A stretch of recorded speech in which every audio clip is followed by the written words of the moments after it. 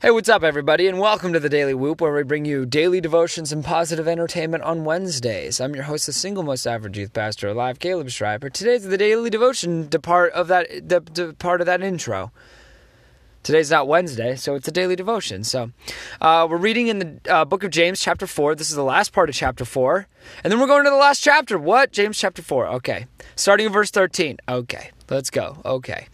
Come now. First two words. Come now, you who say, today or tomorrow we will go into such and such a town and spend a year there and trade and make a profit. Yet you do not know what tomorrow will bring. What is your life? For you are a mist that appears for a little time and then vanishes. Instead, you ought to say, if the Lord wills, we will live and do this or that. As it is, you boast in your arrogance. All such boasting is evil. For whoever knows the right thing to do and fails to do it, for him it is a sin. All right, let's pray. Heavenly Father, we thank you so much for your word. Father, please bless your word today and the people who are hearing this and care and want to learn more about you. Jesus, I pray that you would teach us more about you today and that you would give us the specific word that you want all of us to learn as we go throughout today and go throughout our life spent with you. God, teach us, mold us, help us to understand it. In your name we pray. Amen. All right, so verse 13, it says, come now who say, today or tomorrow we will go into such and such a town. Merchants were a thing back then, okay? And what would happen is, as a merchant, you would have a bunch of things like spices and food and preservatives and felts, like skins and things like this, and they would go from town to town, and they would spend a long time. Like, this is a huge dedication to being a merchant. And it was very common. It was the best way to make money back then. Okay, you take a bunch of stuff that you find or that you barter from other people, and then you go town to town and you sell your spices and you sell your furs and everything that you can sell, you sell. Okay, it says they're going to such and such a town and spend a year there and trade and make a profit. Okay, yet you do not know what tomorrow will bring. So James is saying here, like, listen, how can you make plans for a year in advance without not the permission from God, but without seeking that, if that's what God wants for your life? Like, it's a huge commitment. It's a lot of travel time. It's a lot of an entire year long spent with strangers.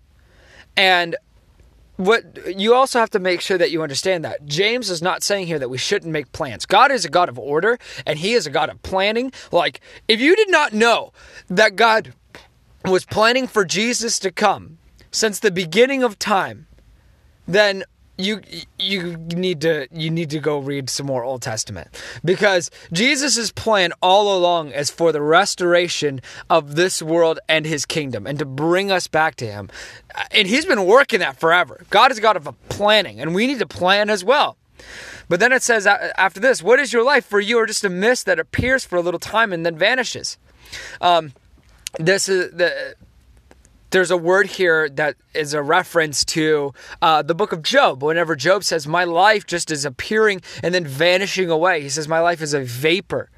He's saying that life is short, and that time that we have on this earth, and while it is short, and it doesn't seem short for most of us, because all of us are young, who are listening, or most of us are young who are listening.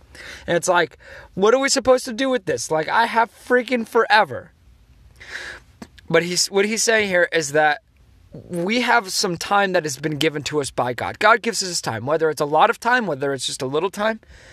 But instead, it says in verse 15, instead you have to say, if the Lord wills, we will live and do this or that. If the Lord wills, we will do this or that. The entire purpose of our Christian life, whenever you surrendered your life to Jesus, you gave God your word that you were going to follow him, and that you were going to listen to his commands, and that you were going to live life according to him, with him at the center of it all. But a lot of us Christians, this is American Christianity, where we accept Jesus as our Lord and Savior, and then he is our helper throughout the way. And while Jesus does help us throughout the way. We are fully surrendered to him as king. And I think a lot of times we don't understand the concept of a king. Like right now we're voting on a president. And a president is not really a king. Like a president, no matter how much one does say that they are or feels like they are. A president is a helper to the people. He's supposed to empower the people.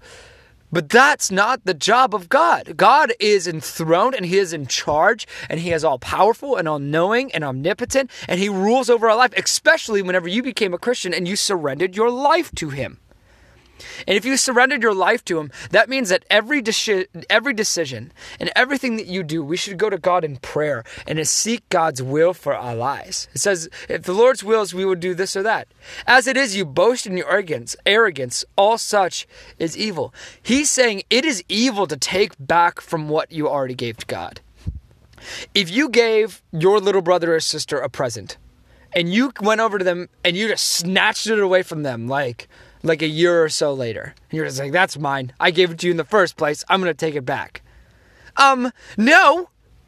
You gave it to them. You can't just change your mind like that. Well, you can, but it's evil. It's stupid. And if you're making decisions that flippant with your faith, he's saying that is sin. Because whenever we become a Christian, whenever we surrender our lives to Jesus, it's because we trust him. And listen, you're not going to get it right away. You're not going to be able to understand how to trust God entirely, fully at that moment. Some people do. But the Christian life is a journey of learning how to walk with Jesus and how to surrender our lives to him. So I encourage you today to look at the decisions that you have to make coming up, or look at the decisions that you are making right now in this moment and ask, is Jesus in the center of it all?